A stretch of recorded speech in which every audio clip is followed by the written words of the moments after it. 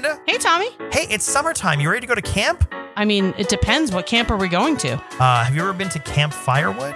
I haven't, but if Paul Rudd is waiting for me, then I'm ready to go. He is, and he's making out with everybody.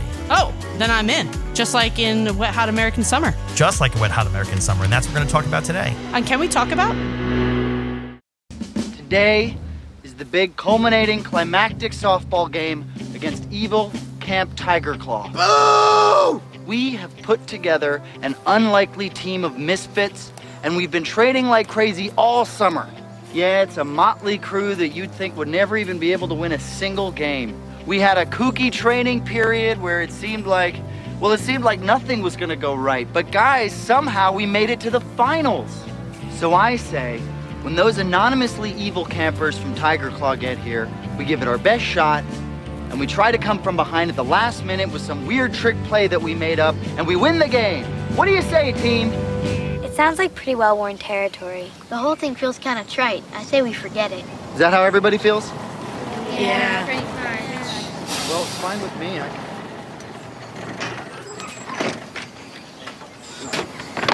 So listen, they just aren't good. They just sounds right. Oh, yeah, you're right, yeah. No problem, yeah. It's sort of hacking. Yeah, okay. Try. Been done before. All right, thanks. All right. See you later, man. All right, bye.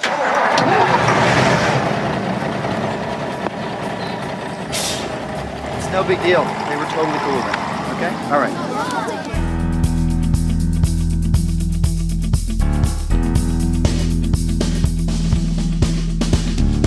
Can we talk about Wet Hot American Summer? Oh, yeah. Every time I say it, it sounds dirtier. Dirty. That's probably why we like it so much. Something in our psyche. Yeah, I love this movie. This took me back. I watched it today ahead of this podcast, and it took me back to a place I forgot about recently. And there's a whole deeper dive here, which I'll go into in a little bit. But yeah, I love this movie. I don't know why. Agreed. But when I saw this movie, I forever have been pissed that I was not a sleepaway summer camp kid. I was not. We were too poor for that. That was not. Yeah. I went to the town camp, which was right across the street from us and was free. That's where I went. You had town camp? That's it was run by the town of Mamakating. Shout out. But what do you do at town camp? I've never heard of that. I'm from the city, so I don't. It's a camp that is at the town park, which was directly across the street from the house that I grew up in for like half of my childhood. And it was the house my mom grew up in. And it was run by the town. It was only for people that were residents of the area. Yeah. And there was a pool, and we did arts and crafts, and we did, like camp things, but we didn't get to sleep there. And it was like I could still see my house from the camp. So it didn't really feel that luxurious. Yeah. And only went for a couple summers, like maybe 2 or 3 summers. But I wanted so badly to be the kids at school. Like, I'm going to Camp Wagamok. Yeah. All summer. I can't wait to see my boyfriend. Yeah. I was like, I'm going to the neighbor's house because my mom works during the day. Yeah. That was my summer. See, I didn't get to go to any camp. I just grew up in New York City, and I played on the streets. The streets. Street I played on the kid. streets. Yeah, basically, just like rode my bike around the neighborhood. We stayed on the block mainly, but that was childhood, which is also weird for me too, because like I have a kid now, obviously, and so watching him grow up and not play outside the way we used to is so weird to me. And geographically, I'm in a different part of New York City now, where it's not as feasible. But beyond that, like I go back to my old neighborhoods, and I'm like, there's no kids playing out in the streets anymore. That's not a thing anymore. They just don't do that. So weird to me. It is weird. It is completely different. But I will say we did, like, the rule was if you didn't want to stay inside and help my mom clean, it was like, get the fuck outside. And I don't want to see you again. Yeah. Until way later. And don't come back inside unless something is bleeding or falling off. Yeah. And like, that's just how we ran our summer. Yeah. But I will say, so on this movie, on Wet Hot American Summer, do you remember seeing it or when you first saw it? Yeah, I saw it. It came out in 2001. I was still in high school. Yeah. I think I was a freshman in high school. And I did not see it when it came out, but I want to say I was like in 11th grade. Yeah. And my high school boyfriend at the time was much older than me. And so we were all at a party. And you want to dive into that? Like, no, you said much older than me. Okay, another all right. time. And he was in a band, and he was much older than me. And we, not much, but like enough years that he was out of high school for a bit. Yeah. And I remember being like super stoned for one of the first times, and we were at a party and someone put this on, and I just remember sitting in the couch like curled up in a ball eating Doritos, like thinking this is the funniest movie I've ever seen. So that had to have been 2004, 3 or 4. Okay, yeah, fair enough. So it was like fresh to DVD, you know? Yeah, which I mean, it didn't have like a wide theatrical release really, and so oh my god, it grossed like 200. I have it in my notes, 295 at the box office. But that's insane. See, here's the thing, and I gotta like put it into this box basically. But basically, I was a street rat as a teenager or as a kid or as like a preteen, whatever, like my early years. When I graduated high school, I didn't go to college like a lot of kids did. Smart kids, I called those guys. Instead, I just wandered around New York City, had jobs, did random things. But one of the things I got into was comedy and hung around UCB Theater in New York City was my like church. Like that's where I just went. Me and my friends would go into the city. I'm so jealous of that. You know that I am. We've talked about this at length, but I'm so jealous of that. But we would just go to Dallas BBQs, get dinner, whatever, and then Big Blue Hawaiian drinks. And then go to UCB and see a show for $5. And that's what I grew up around. And I got to hang out with a lot of other comedians. And I was a big Mr. Show fan and got involved at like a bunch of Mr. Show fans from a message board. Like it was a thing. But where this all ties back is in the New York comedy scene, like everyone involved in this and then the 3 main guys behind it, which was like David Wayne, Michael Showalter, and Michael Ian Black. They had their comedy troupe Stella. They were a part of the State back on MTV days in the 90s. All these guys all hung around together. Everyone just like, they just all worked together. And like even Bradley Cooper just hung around these improv. This is his first movie ever. Yeah. Yeah. Absolutely. Which is amazing. Yeah. But it goes to show you that like there's like this universe that existed, and it was specifically in New York City in like the late 90s, early 2000s of these really funny and smart and talented people just hanging out with each other doing these things. Like a lot of people obviously auditioned for roles, but they were known. Like they all knew each other essentially for the most part across the board. So it brings me back to those days. And then this actually led me to showing my son like, and I just looked on YouTube for, had anyone ever filmed anything at UCB, like any of the improv shows and stuff? And there's stuff that exists. And some of the videos are actually pretty good. And my son was hysterical laughing watching. Oh, that makes me so happy. I love that. And it just like, it brought it full circle to me because I was like, yeah, that's, especially in my life and career, I'm just like, there's like a fork in the road. Like I could have done improv classes and dove more into not being such an outsider in the scene. And maybe it would have been a career, but I don't know, everyone has those like little what ifs, but brought me back to all that. But that's where with that, and then there's actually a documentary about the making of the movie, which I don't know if you know about. I don't know if that's one of your fun facts. I watched clips of it before. Okay. Many a time. Yeah. What I was going to mention was the way the movie was made, even going in, as the movie's starting, it starts slow. And as my wife is watching it, she's like, this seems stupid. Because it's played a little straight in the beginning. And then it eventually devolves. Like it's part parody and part all these little things. But for me, I'm hooked, not even so much because I know what to expect, but because I think I just have an appreciation for what they did and what they built. And like the fact these kids essentially like went out to Honesdale, PA and filmed an entire movie about a camp in the 70s and just had fun with it. And so incredible. I don't know if this was in the documentary or just an interview I had watched, but when they had first set out to make the movie, David Wayne said that they didn't have a script. It was just an outline. They wanted the entire movie to be improv. And then as they kind of worked through it, they're like, oh shit, we're like writing a screenplay. Like this is going to be a screenplay. And it took them like 3 years to get the financing for this, right? Yeah. Yeah. I remember, I don't know the exact number. You know this stuff better than I do, but it took a while. And I forget how they even got distribution and money for it. But they lied at festivals. They were like, this is a $5 million movie, even though it was only like $1.8 million was the budget. But they were like, this is a $5 million movie. Like, it's shot with like top of the line. They just like lied off their asses to try and gain like a little bit of interest. I mean, it sucks that it flopped, but we kind of talked about this with our last episode, but this is a cult classic. Like this, absolutely. This was adopted very quickly by the, stoner high school, post high school age very quickly. And I mean, it just goes to show we just talked about this. They have the 10-year reunion Netflix show and then the first day at camp Netflix show, which I have not watched that one, but I did watch a couple episodes of the 10-year reunion. Yeah, well, all right. So to take a step back for 1 second, because I realize we haven't really mentioned this, and it is a cult classic. So for those who have not seen it, Wet Hot American... It's not a porn.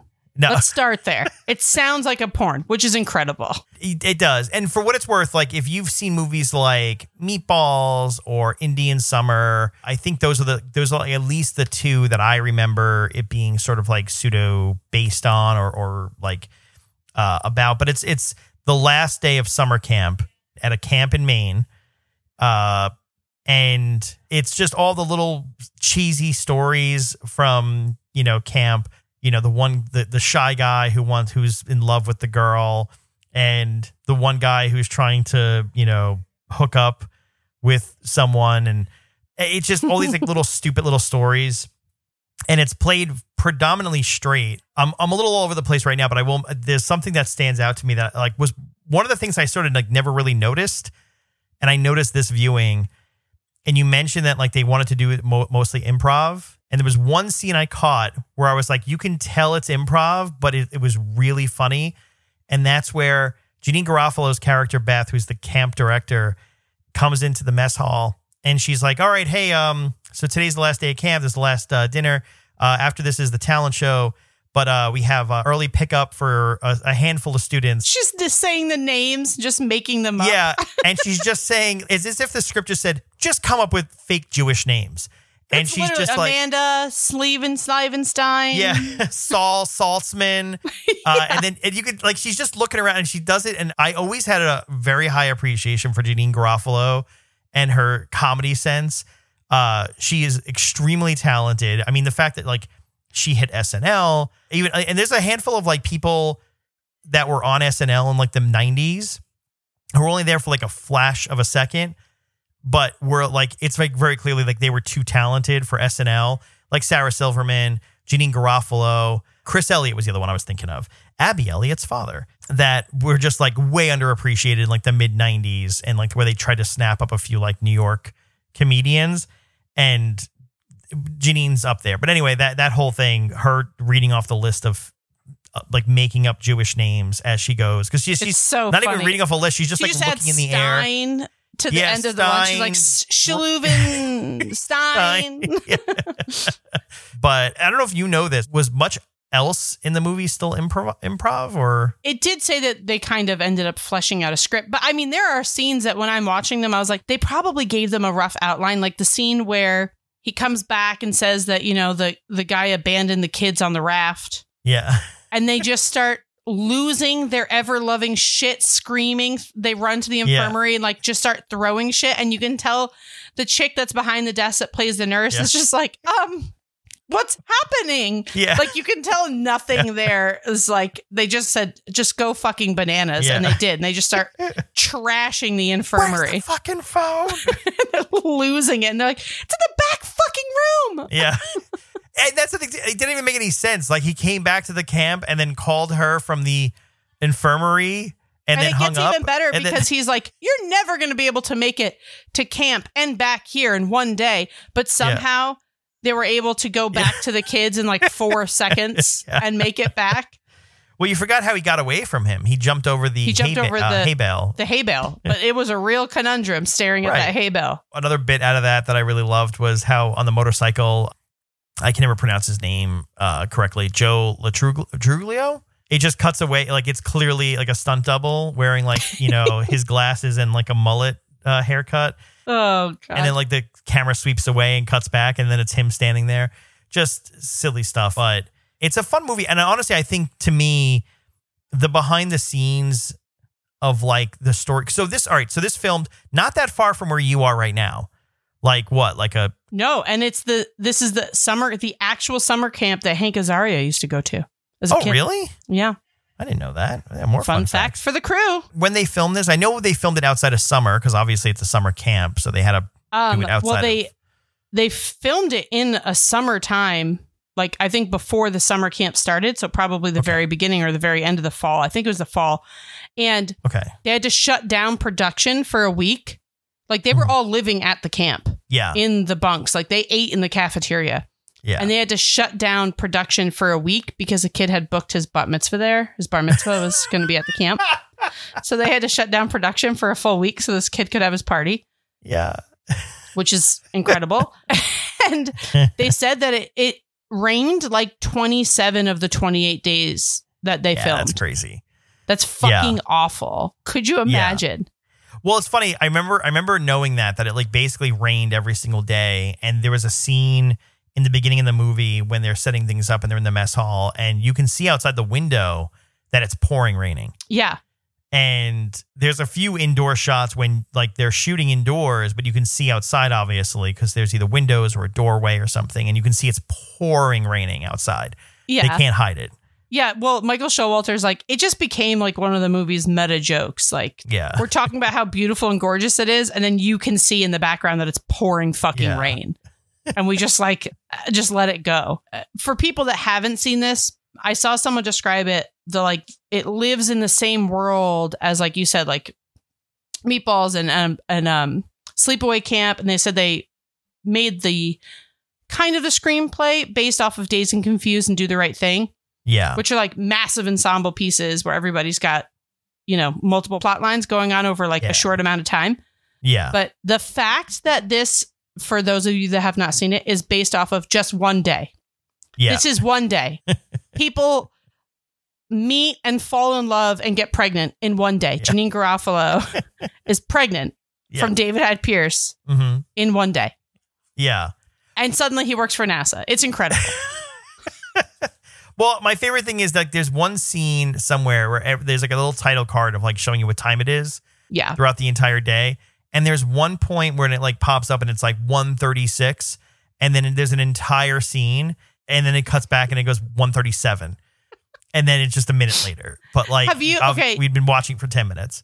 I was just going to say, it's like when you're watching it, it's like, am I in on this joke? Yeah. It's like, are they doing this on purpose? Like, am I getting this? Yeah. But I will say for me, just at the same timestamp thing, my favorite scene of this movie, like collective scene, is when they go into town. Yes.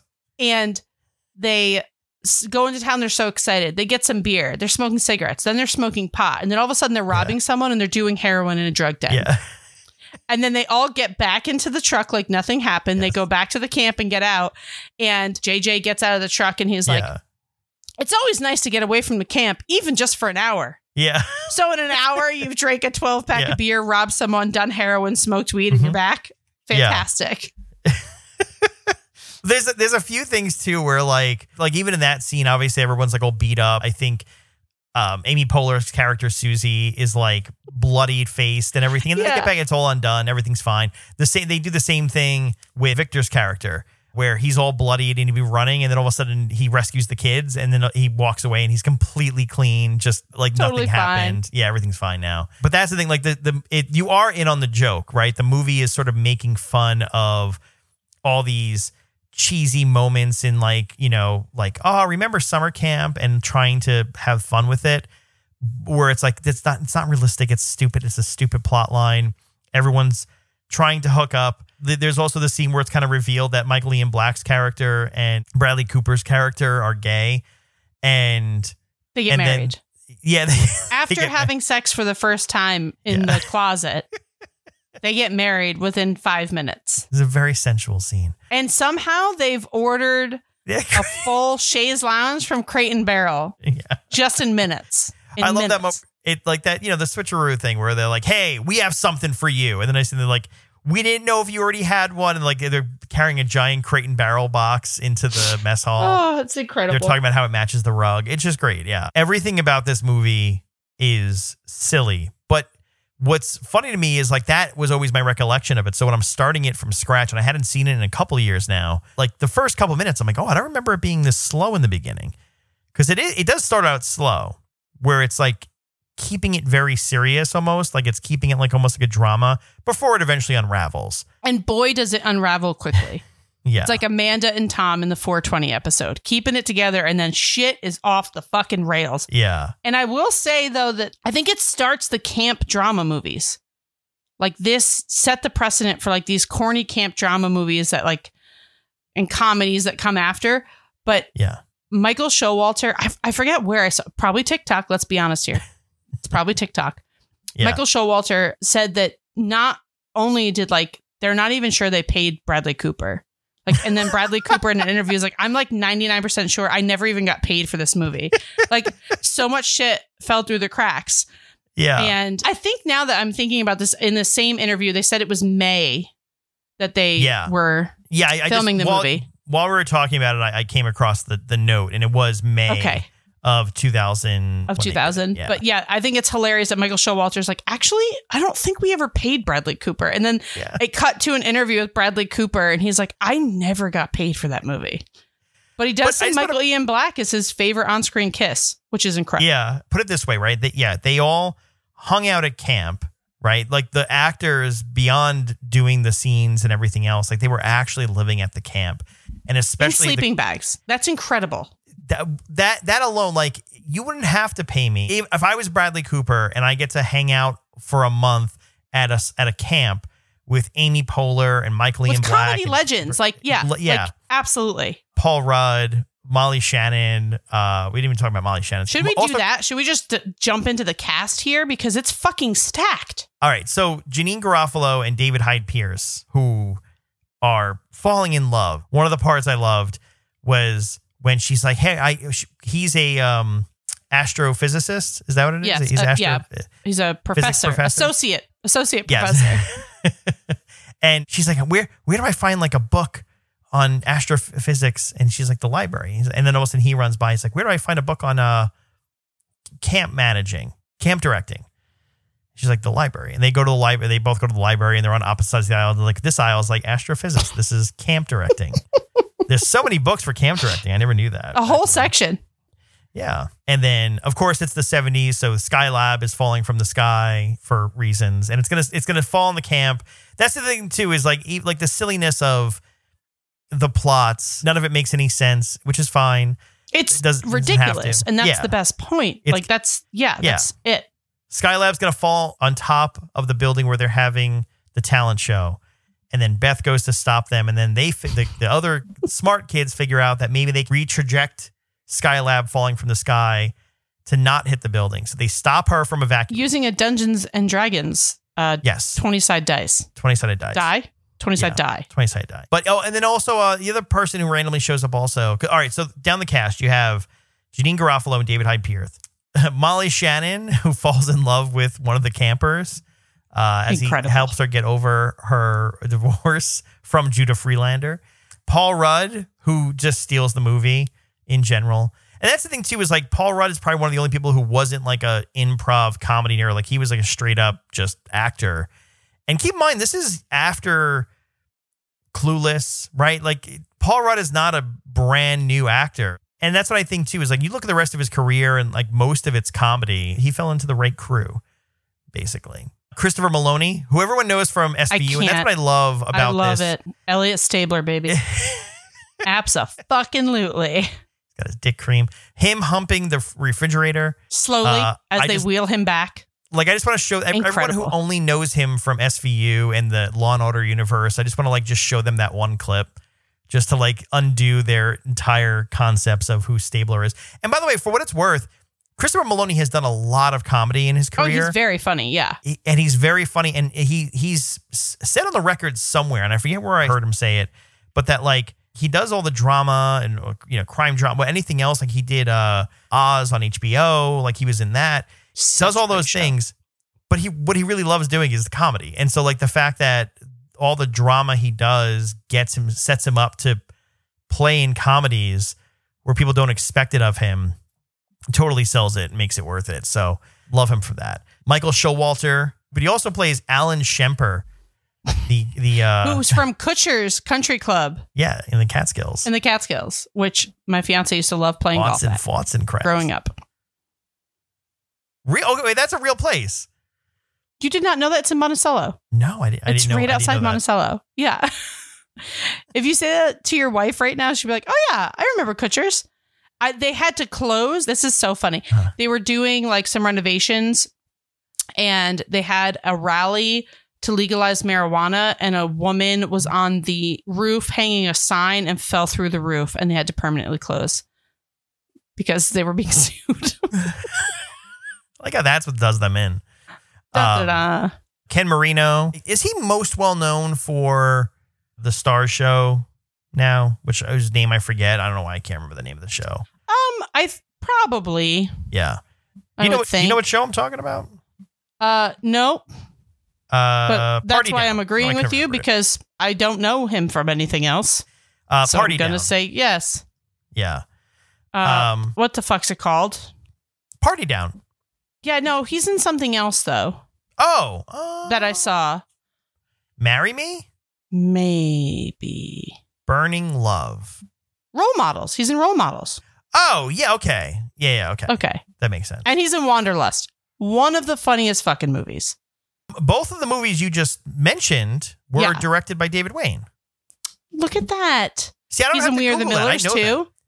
He's in We Are the Millers. Okay. But yes, no, I was thinking of Role Models. Okay. Continue. Okay. Continue on our journey. For what it's worth, and if you don't follow him on Instagram or TikTok or all the socials, David Wayne is a great follow for a number of reasons. One, he gives so much insight into like some of the backstories or like things about how they film certain scenes and things in movies. He is a guy that came out of the comedy scene in New York, but he has a high appreciation for film. He's directed a lot of great movies, and with Paul Rudd as well. He also, Wanderlust you mentioned on the list, right? The most recent one I can see from his filmography, I think he's done more, but A Futile and Stupid Gesture, which is about the guy who created, was it Mad Magazine? Yeah.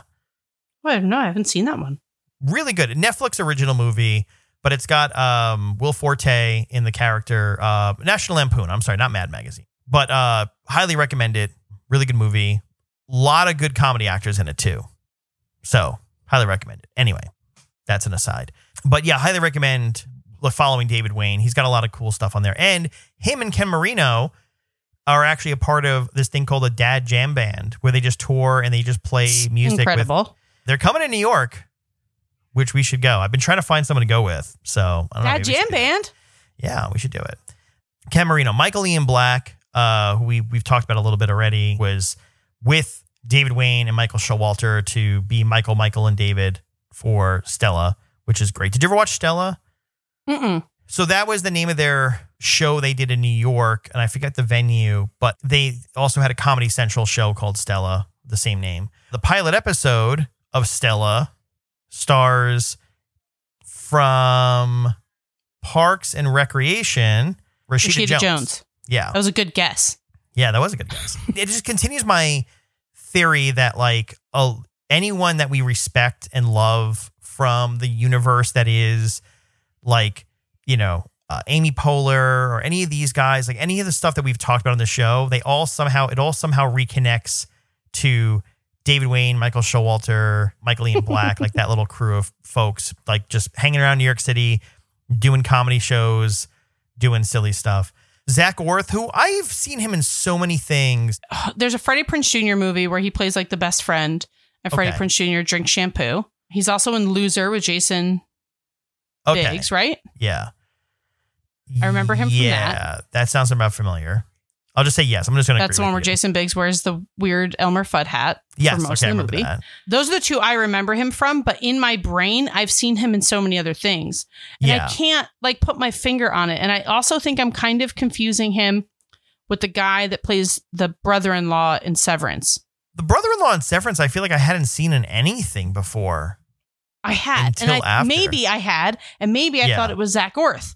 Because in my head, I was like, wait, that's not him. They live in the same area of my brain, apparently. Yeah. Yeah, fair enough. I mean, Close enough, right? That's Michael Chernus. Is that who you're thinking of?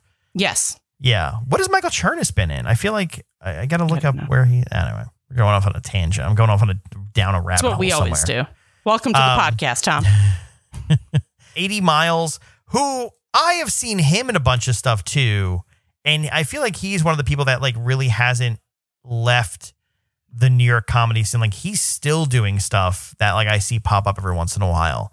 I couldn't tell you a single thing he was in other than Role Models. Really? That's it. Yeah, but it's funny because I remember like way back, I was like, oh, I don't really know him. Like he's the only person that like didn't really stand out to me. You know, he was head writer on Jimmy Fallon for a while too. Okay, good for him. Very funny guy. Nina Hellman as Nancy, Amy Poehler as Susie, Bradley Cooper as Ben. I love Bradley Cooper's character because he's so quiet. Like it's all physical acting. He doesn't say a lot at all in any of the things, any of the roles. Every time she says that she's producing yeah, the production of Godspell, he'll be like, yeah. She's like, I'm sorry. He's producing. I'm choreographing. Yeah. It's just the way he carries himself. It's so good. So good with the popped collar. It's incredible. Marissa Ryan is Abby. Who makes out with Moose, the 10-year-old who lights his farts on fire? Incredible. Incredible. She's like, you snooze, you lose. I'm just going to go back to making out with this chubby little boy. Oh, I love it so much. That was one of my favorite parts, too. It was just like... There's two things that come out of the talent show that I love. He comes back and he's like, the love of my life. And she's like, you snooze, you lose. She goes, I'm sorry, it's going to sound really shallow, but what was your name again? And then she plays it so well. And then the fact, that she's making out with Moose, the kid who lights his farts on fire. The part about that I love, too, is the fact that the audience loved Moose. The audience loved him. The beautiful rendition of Day by Day that from Godspell. And he calls it more like Day Bidet. And the girl's voice is like impeccable. And Amy Poehler's like, just so you know, these kids that you're about to see suck ass. But yeah, I guess give it up for them. Yeah. But like, and the girl's voice is gorgeous. Anything that subverts expectations is great. She gives this beautiful rendition, and you're like, oh, wow, it's actually good. And the whole audience unanimously hates it. Boo! Just booing them. You don't see any reaction. And then, the MC just goes, more like Day by Day. I love it so much. Oh, my God. So good. Kevin Sussman is Steve, who does save them all. I don't know. Is he an alien? TBD. I think he is an alien, and his super wind powers with those sick ass fucking gloves. They just bring down the goddamn house. Elizabeth Banks as Lindsay. Do you know she was cast while working as a cocktail waitress? That's how she got cast. Really? Yeah. I didn't know that. Two things. I love the fact that like she's making out with Paul Rudd a bunch, and then she comes up to sauce? The barbecue sauce all over her face. What? Yes. But the follow-up to that was on the boat. He's like, oh, you taste like a hamburger. He's like, tastes like a burger. I don't like you anymore. I don't like you anymore. Yeah, just completely. And that was after he murdered a third child. Jesus before Christ, murdering his dropping fourth. Like flies. I know. I love that bit too. Like every time like a kid accidentally drowned, that there was always like some other kid who's like, that was my swimming buddy. And then they have to murder that kid because he's a witness. Love that. Joe Truglio, whose name I will always fumble as I try to talk. Mostly probably well known from Brooklyn Nine-Nine now. But he had so many different character roles. He was in Superbad. He was everywhere, but great in this. And his stunt double looked exactly like him, just with a bigger mullet. Love that. I love that too much. And H. Jon Benjamin as the can of mixed vegetables. Don't forget him. In the reunion show, yeah, Janeane Garofalo calls him Mitch. His name's Mitch. Oh, he has a name. Yeah. I didn't know I'm pretty sure it's Mitch. Okay. That wasn't 10 years later. That was first day of camp, right? No, it's 10 years later. Oh, that was 10 years later. Yeah. Because there's two. After she gets the offer from President Reagan for $10 million to buy the camp, she talks to the can and says something to Mitch. Oh, in first day of camp, which is one of the sequels, you meet H. Jon Benjamin before he becomes a can of mixed vegetables. He gets toxic waste, right? Yes. Yeah. Yeah. Turns him into a can of vegetables. Incredible. Then he becomes best friends with Gene, who likes to smear mud on his ass. So incredible. Camp Firewood, baby. Yeah, it's an inspiring man named Mitch. Did you notice, and I only know this because I hung out around your neck of the woods a little bit. When they go to town, it actually is Honesdale, Pennsylvania that they're running around. And so now also, I guess you know the alley you can go into to buy a giant loose bag of cocaine with some guy just standing there. I've been wondering what alley I would use for such purchases. Thank God now I know. We can go recreate the scenes and from the exact locations. But yeah, and honestly, if you like the movie and you hadn't seen the documentary is worth watching because they filmed. It wasn't like they just go talk about it. Like they were filming on a camcorder all the behind the scenes of them making this movie. So there's a lot of footage of them. I have to watch the whole thing because I have not watched it. Yeah. But I will say probably my best fun fact when getting ready for this is on the Blu-ray DVD. Are you aware of this fun fact? No. One of the bonus features, it's only available on the Blu-ray. If you turn it over and look at the additional features, there's a commentary track that says commentary with extra farts. And if you play the commentary track and watch the movie, it is literal fart commentary over the entire movie. They just add in extra farts for the whole movie in the middle of jokes, when people are bending over, when people are fucking. And then the very end of this commentary is just insanely repetitive cowbell with farts. So for no apparent reason, just because they thought it'd be funny. I watched a couple, like when we're done with this, I need you to go on TikTok and just look up Wet Hot American Summer farts. And this girl was watching in her bedroom. And there's the very end of the scene where Henry comes up to Janine Garofalo and he's like, I got the award and I'm going to be in NASA. And just for some reason, once that scene starts, it's just fart, fart, fart, fart, fart. Like everything they do, everybody's farting. The parents are showing up. They're just farting. Everybody's farting. And I don't know.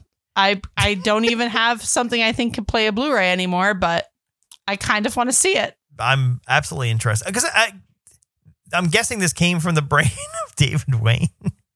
I had to. I mean, the fact that it's just on the Blu-ray and it's one of the additional commentaries is just peak David Wayne. One of the other things I do appreciate here is, and this is straight out of Wikipedia, in 2011, Wayne tried to convince Universal Studios to prepare a 10th anniversary home video re-release with extra features or a Blu-ray release, but Universal rejected the idea. Oh my God. The film was released on Blu-ray on May 12th, 2015. I think it's the guy that's the MC of the show talks about how he's from Kutcher's Camp, which is in Monticello. Yeah. And then he talks about his time at a Jewish camp in Westchester, New York. Jesus Christ was his counselor. Jesus Christ was my counselor. Pterodactyl bacon. And I just think it's hilarious that they this whole movie was based on the fact of their own camp experiences, both based in New England and Maine and Massachusetts area. Yeah. But they brought this shit all back to New York. It's hilarious that they just keep referencing the New York Catskills. Yeah. Well, I mean, this is supposed to be the 70s, right? So Catskills were on fire in the 70s. Oh, actually, no, I'm sorry. Let me correct myself. I thought it was always in the 70s. It's 80s. It takes place fictional camp in 1981. Yeah. So they're the class of 81. Yeah. I didn't realize that. And so 10 years later was what, 91? Yeah. Yeah. That's why you've got Amy Poehler coming back looking like a fucking Cyndi Lauper wannabe. Yeah. Film production. And then you've got not Bradley Cooper. Suddenly a nose job has turned him into Adam Scott. Oh, is that what happened?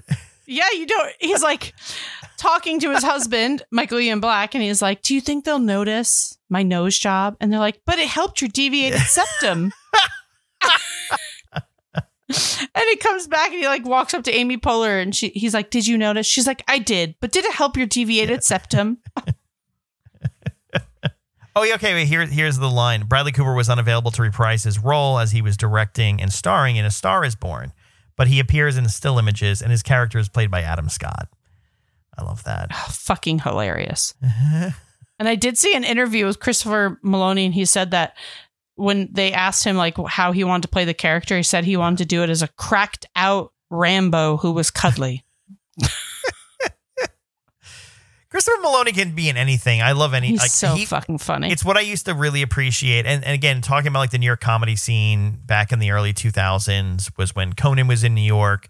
So you had Late Night with Conan O'Brien. Everyone would stop by there. I think they went to promote the movie on Conan, and like it was just like no one wanted to see this movie. Like it was getting destroyed by the critics. No one understood it. And then, well, I mean, that's another question too, is like, what do you think brought this to some relevance? Like, how do you think? Truly, honestly, I think it's because that time period of when it came out, 2001, it was like probably a little bit after that, 2003, like all those other movies started to get popular again, like Dazed and Confused and like those 90s classics, because that's what we were doing. We were smoking pot in people's basements, watching Dazed and Confused and Wet Hot American Summer. And like, then slowly Super Troopers came out, like these more popular, newer comedies. But these were like stoner comedies before big stoner comedies came out. Like these were the ones we were watching. And we've talked about it before, Biodome, like that era of movies.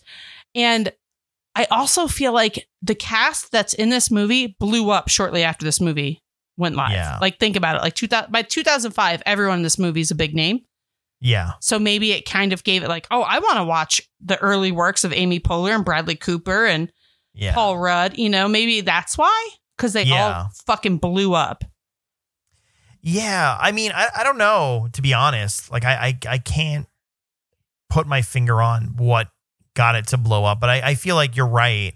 Like whether it was like DVDs or whatever it was, or like word of mouth, but like there was a point in the early 2000s when like comedies that would have otherwise gone under the radar and never seen the light of day and would have been like a footnote in some IMDb for someone popped, and they became like a thing of like, oh, you got to see this movie. It's really funny.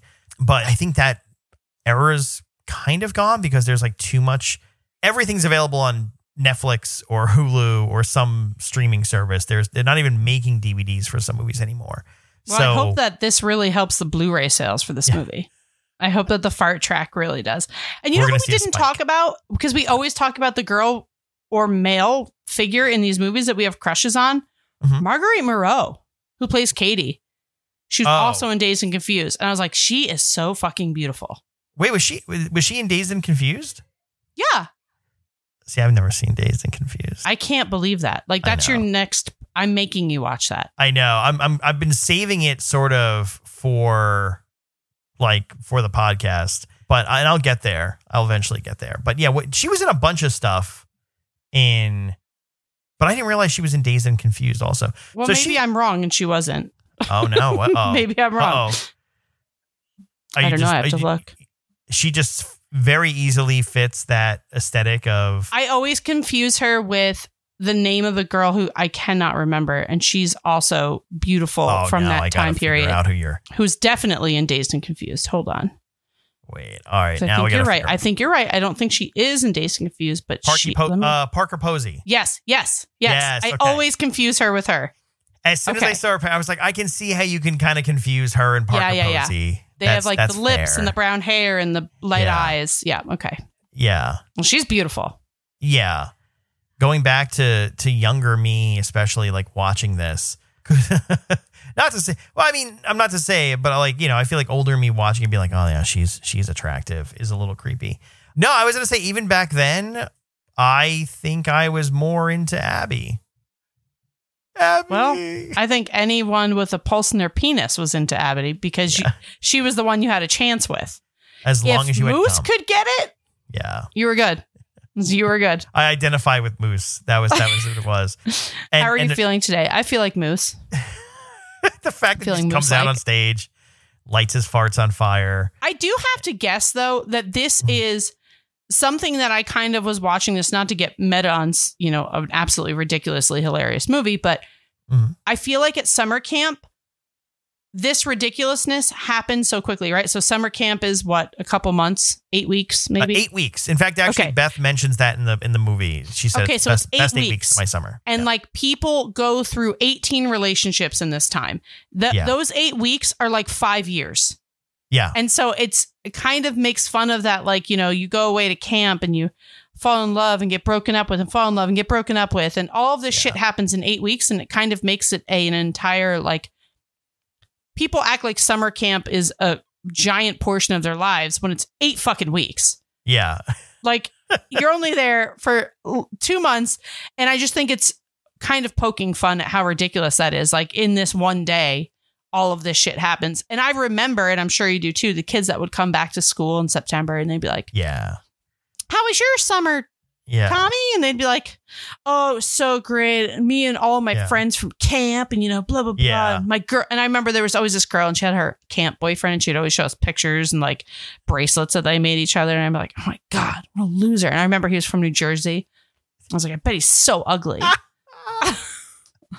I played hockey and he was from New Jersey. And I was so mad that because she was so rich. And so every summer it was like also pissed me off because I was her friend. And it would be like the one friend's house. I could go to the in-ground pool with the like slide and shit. But she'd go away to fucking camp. I wouldn't be able to spend my whole summer at her house in the pool.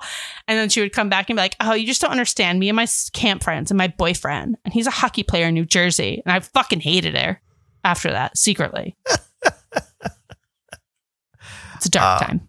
No, but I get that. Well, I will say this though, right? I mean, and Devil's Advocate, there's an actual like thing they created in that time for everybody to enjoy, but it's sort of making fun of how quote unquote like important this 8 weeks of time span has been. But they also shitting on it. I'm planning a summer camp wedding right now. Like this Camp Towanda was on our list of camps to look at. Was it really? A wedding venue. Yes. Like, can you imagine if I got married at the Wet Hot American Summer Camp? That would be cool. That'd be pretty good. We'd have to start sending invitations. I'm looking at the list of everyone who's been in any of the universe, Wet Hot universe of things. Because this is an extended universe, and I think we're going to have to do another episode on the other two, First Day of Camp and 10 years later. Yeah, but I'm looking at the list, and I'm like, I feel like you could send out some invitations. Someone would say yes. Some people even already live in the neighborhood, so I think you'd be fine. I wish that, Paul Rudd, I've got a good chance. He lives not too far. Does Amy Poehler, I mean, I always get confused between Brooklyn and up where you live, but Amy Poehler lives around here. I don't know if she has a spot in upstate New York. I don't know. But yeah, you can, there's been a few people. I'm sure people would show up just to be like, oh man, remember Camp Towanda? But that's my point is like, they spent 28 days making this movie, about a month making this movie, and they formed relationships that lasted years and came back. It made me so jealous. I fucking hated it. Especially when like the girl that was supposed to be my best friend would be like, my best friend is from, I don't remember where she was from, but it was a rich kid camp. So clearly I wasn't going. Yeah. I was going to state regulated town camp. I know. I was trying to get in New York City. We had this thing and I got to find the name of it. It was like this little yellow smiley face. And it was like a bus that would take you to like Six Flags and oh my God, that's so fun. Dorney Park. And it would take they would just take you to theme parks and the beach and everything. That was the day camp. Oh man, it was like smiley face day camp in New York City. I gotta find the name of it. But there were these commercials. Oh, Young People's Day Camp, was that it? Yes, Young People's Day Camp. Sounds like a cult. It probably was. But they were, they served a bunch of areas in New York City and they're day camps. And so that's like actually they very take cute. Yeah, but they had these commercials back in like the 90s and 80s and 90s where it'd be like, it was like this little smiling balloon, yellow balloon that'd be like, hey, it's, Young People's Day Camp. And then they take you to it sounds like when you get there, they want to talk to you about their Lord and Savior, Jesus Christ. That sounds like the whole bus ride would be that. Hey, it's going to take us about an hour and a half to get to Six Flags Great Adventure. Let me tell you about another friend I have. Are you here with a friend? Let me tell you about another friend I have. Don't you think that this is the way that camp was in the 70s and 80s, like late 70s, early 80s, yes. Where like, again, let's talk about the fact that everyone is supposed to be 16 years old and they look 47 because they are 47. And how many years later was it that they made the prequel? And then eventually the sequel, it was like 15 years, right? Yeah. Since the... But like Katie says in the movie, she's like, I'm only 16. Yeah. It's like, you're not. You're 29. But I'm saying that's what makes it funnier in when they came back to do it again and they did it as a prequel. Oh, yeah. Because everyone's like 14 years older and supposed to be playing the same age. It's incredible. Minus a month. I just, the scene that they have them all sitting on the steps and they're like, hey, wouldn't it be great? Yeah. And they're like, we should set it. What time should we hang out? 9. Let's say 9 so that we'll all be here by 9:30. And Michael Ian Black's like, no, we'll be in our late 20s. We should all be able to get here on time. Yeah. And then he's like, but we're going to have to be done by 11. I've got something at 11. And they're like, you've just got a trapper keeper full of appointments. And he goes, I've moved it twice. I can't move it again. Yeah. In 10 years. It's at 11. That felt improv in the best way. Did they keep that for the reunion for the 10 years later? They like went back in time and showed that scene. Okay. Yeah. But did he have to leave at 11 for No, another? I guess not, because he's too busy with his baby. Yeah. Maybe that's what his and the maybe that's what his murder appointment nanny was with. Yeah. Yeah. So, but anyway, if you haven't seen it, it's a great movie. You should watch it. Especially just to turn your brain off. It's one of those comedies that you can kind of just turn your brain off and duck back in here and there, and you're going to laugh. Yeah. What's funny too is like, again, since you and I had both seen it before, if you had to introduce it to someone now, you have any tips for? Because again, I felt bad. Like my wife tried watching it, like she fell asleep watching it, but rightfully so for her, because I was like, yeah, this doesn't seem like anything to her. But me, at least I know what's coming, kind of. So if I were to tell somebody to watch it, I would say throw any expectation you have of these critically acclaimed actors in this fucking cast out the window and just treat this as like their audition for everything else they do in life and just watch it till the end because it's hilarious. Yeah. And because I've seen it quite a few times. Yeah. Like I know the ridiculousness is coming. I know that I'm going to laugh, but I'm also laughing at the anticipation of the ridiculousness that is coming because I've already seen it. Yeah. And if you hadn't seen it, I would say just like laugh at the stupid shit. If you were to treat it like a sketch show where like every scene is just another ridiculous sketch, maybe it's a little bit more digestible. Yeah. But like as a movie, there's no plot. And the plot that does exist, it's so fucking insane. It's like, it's absolutely insane. Probably why I love it.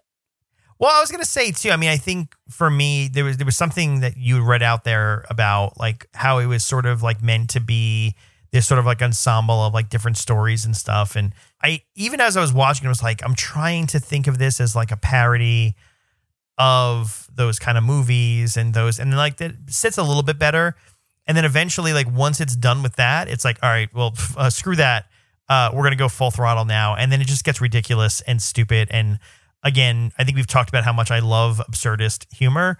So it devolves into absurdity when it's sort of done playing nice with just making fun of these like Indian summer and like those kind of movies where it's like, oh, a summer camp in the 70s and like all these like silly stories. Like it's done playing nice and it's just like now Skylab is going to fall and hit the camp if we don't, roll a dice randomly. Just stupid plot and it becomes silly. So stupid. But I love that about it. The silliness makes it. Yeah, the silliness makes it. And I love that 2 weeks in a row we've done movies that Roger Ebert hated fiercely. I love that. Did he hate this too? He like said about this movie in his review that it's destined to become at best a last-minute accessory to a blockbuster night of pizza and alcoholic beverages, and that he hates it something fierce, except the astrophysicist David Hyde Pierce.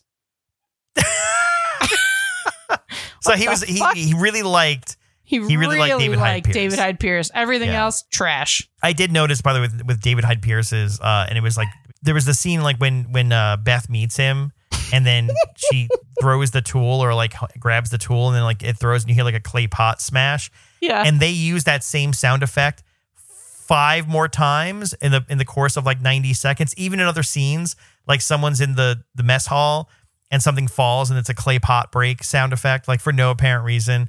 It's just like, again, they just, in editing, I think that's the thing is, and maybe I'm too close to it, and I don't know if anyone has that appreciation, but like thinking about them as auteurs, if you will, like making the movie and just being like saying, oh, fuck, just throw that same sound effect in this scene too. The scene with Bradley Cooper where he throws his tray in the mess hall and Janine Garofalo is like, not Bradley Cooper, I'm sorry, Paul Rudd. And she's like, are you going to clean that up? Yeah.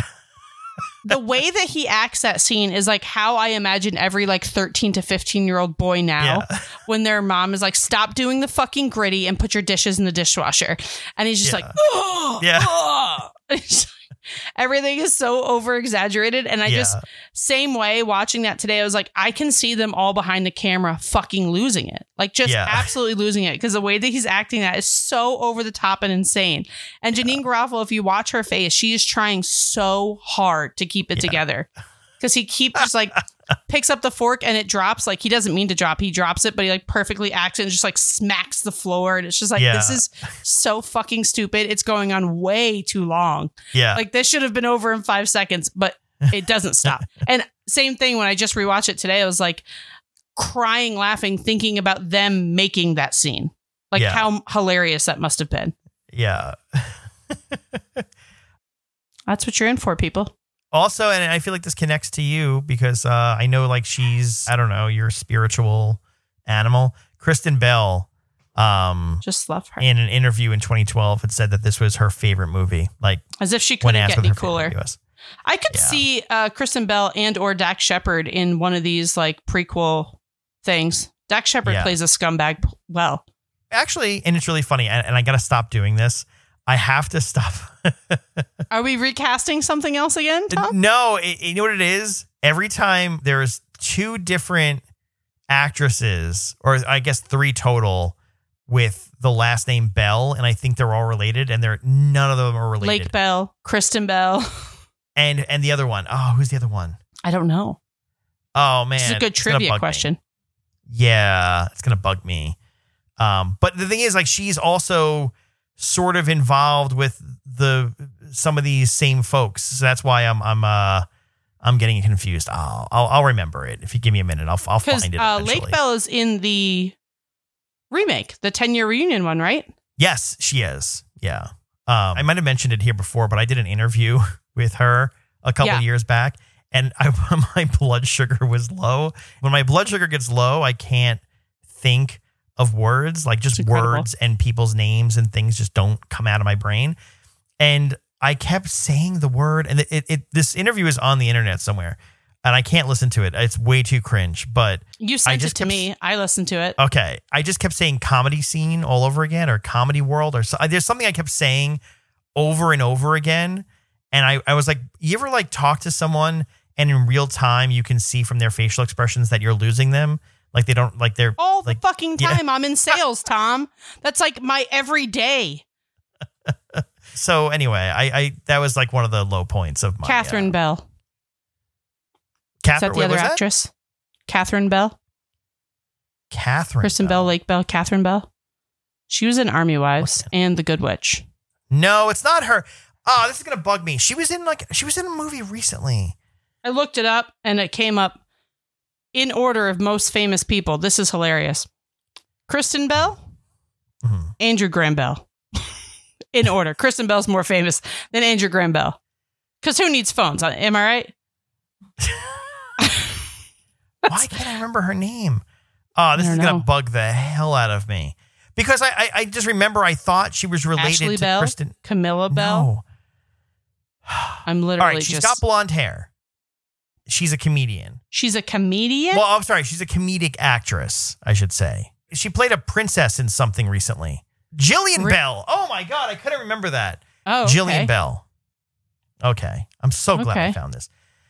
But just look at Jillian Bell's headshot and tell me that she doesn't. You're just all like, oh, okay, I can see how she'd be related to Kristen Bell. Is she in Brittany Runs a Marathon? Is that her? Yeah. That chick, right? Yes, it is. I liked that movie. I've had a heart for Jillian Bell for years. But anyway, long story short, it was like way too late that I found out that she wasn't related to Kristen Bell. Anyway, that's a random fun fact. Apparently, she was also in my abysmally rated Fool's Paradise movie that I watched recently. She's not Kate Beckinsale. She's in there somewhere else, though. The Kiss of Death to all movies. Kate Beckinsale. Kate Beckinsale. Well, when Henry and I first started dating, my fiance and I first started dating many 13, 14 years ago, we joked and I said that my, like you say, who's your hall pass? And his was Kate Beckinsale. And at the time mine was Derek Jeter. Man. And then he was like, actually mine might be Derek Jeter too. And I was like, oh, I'm in love with this man. Sold. Sold. Kate, I gotta be honest. I mean, aside from her being... She's fucking weird now. Like, I'm sorry. Is she? Yeah, she's strange. I never saw She wasn't your jam. Okay. Yeah, not my... Yeah. To be as respectful as possible, not my jam. Yeah, not your jam. That's fine. You know what's funny? There's a few actresses where that's come up with where I'm just like, yeah, I don't see the allure. And it's my personal taste. I'll yeah, but acknowledge I've that. noticed with you, they have to be a little bit funny. They have to, they have to make you laugh somewhere. She's not doing that. Well, I was going to say the other famous one for me is from Friends. Jennifer Aniston. She's very funny. She's still real hot at 50, 60, whatever the hell she is. She's like a vampire, I think. Respect that. Yeah, absolutely. My search history, by the way, for this one, very strange. Who plays the can of vegetables in Wet Hot American Summer? People with the last name Bell. Blonde, hot girl, last name Bell. I'm angry at Google for giving me everyone. Like, obviously, okay, Kristen Bell, Lake Bell, got it. Catherine Bell? She was the third one to come up, too. Yeah, that's no. I know. Jillian Bell she's had lead roles. How are we missing her?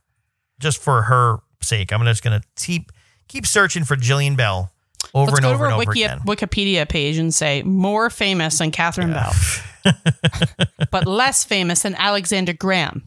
Yeah, there's a lot of Bells. Yeah, because Jillian Bell was a part of the Groundlings, with Dax Shepard. Let's bring it back. Oh, really? Yeah, you didn't know that he was in the Groundlings at the same time, and very good friends with Melissa McCarthy. Oh, I didn't know that. No. Yep, they were very good friends, and they were in the Groundlings at the same time. And the Megan Mullally and the Offerman boys, all friends of his. Fun facts for you. Oh, wow, I didn't know that. With the Groundlings, wasn't Barry was working? What's his name? That was Bill Hader. Bill Hader, yeah. Megan Mullally, he was friends with Nick Offerman's brother, and Megan Mullally went and saw one of their shows and told Lorne Michaels at dinner that night that he'd be great. Must be nice. Funnier to me is the fact that Bill Hader was in a show with Nick Offerman's brother, and Megan Mullally's takeaway was not my brother-in-law. Fuck that guy. He's not going to make it. Right. But this other guy was the funny voice. He's great. Now him. I want to bring it full circle just to close it out. So I mentioned in the beginning how, like, especially my love and attraction to comedy in New York around like UCB closed around the pandemic, right? They were in this like little underground theater that they'd been there for a long time. They had a second theater in the Village. They ended up becoming so popular and big. So they opened a new theater on 42nd Street. And then that was like a couple months before COVID. And then everything just fell apart and they ended up closing all the locations. A few things. One, and I don't know the full story and I kind of want to find the full story, but apparently there was some questionable management things happening at UCB. And obviously it's the original Upright Citizens Brigade Theater, those, the Upright Citizens Brigade themselves, the actors in that, Amy Poehler in that from this movie. Some questionable things, including, and I think you might appreciate this too, appreciate it as in understand it, coming from the service industry, but like apparently they just like come COVID, they were just like, oh, we're just, everyone's laid off, done. No one works here anymore, like just over and done. So there were some like eyebrow raises from the community around that stuff. Like, yeah, that's not cool, especially like how like community driven the theater had been. And then they officially just closed all of New York. And a couple months ago, I think I told you Second City was looking at coming to New York, which I think they still are. But UCB is back in New York. They have a theater and they're opening in the fall. And their like classes are going and everything. And it's under completely new management. So the original Upright Citizens Brigade themselves, Matt Walsh, Amy Poehler, the rest of them no longer involved with the actual theater. So they are no longer in that business anymore. And apparently was bought, apparently run by the guy who was the original editor-in-chief of The Onion, is now behind all of that. So at least someone still from that New York comedy scene. So I have an appreciation for that. We'll see how it goes. So anyway, so I feel like now I'm like I have like an itch of like, maybe it's not too late. Maybe go back, do some improv classes. So, I mean, I think I'm pretty good now, but you know. I mean, honestly. Yeah. Why don't we go offer to teach, Tom? I mean, please. Please. So anyway, so there's that. There's that. Camp Firewood, baby. Camp Firewood. Yeah, I forgot that's the name of it. Incredible. Anyway, go watch it if you haven't. And if you and there's haven't, the whole, it's a yes. yeah, Good summer movie. yeah, and if you like it enough, or you're just curious enough, the series that follows has a bunch of other actors in it that you know. Newer. Can confirm it's funny as shit. Yeah. Because I watched a few episodes before we started recording. So yeah, it's fun. You said you watched a few episodes. Funnier than the movie itself? No, along the same lines. Here's the thing. Okay. They're not starting slow. They start right away with Yeah. the jokes and the absurdity and all that kind Yeah. of stuff. There's no slow start. So, Yeah, I fair enough. guess, I don't know. Yeah. Go The watch comedy it. happens faster. That's what I'll say. Yeah. Cool. All right. All right. Good time. Bye. It's the summer. Bye.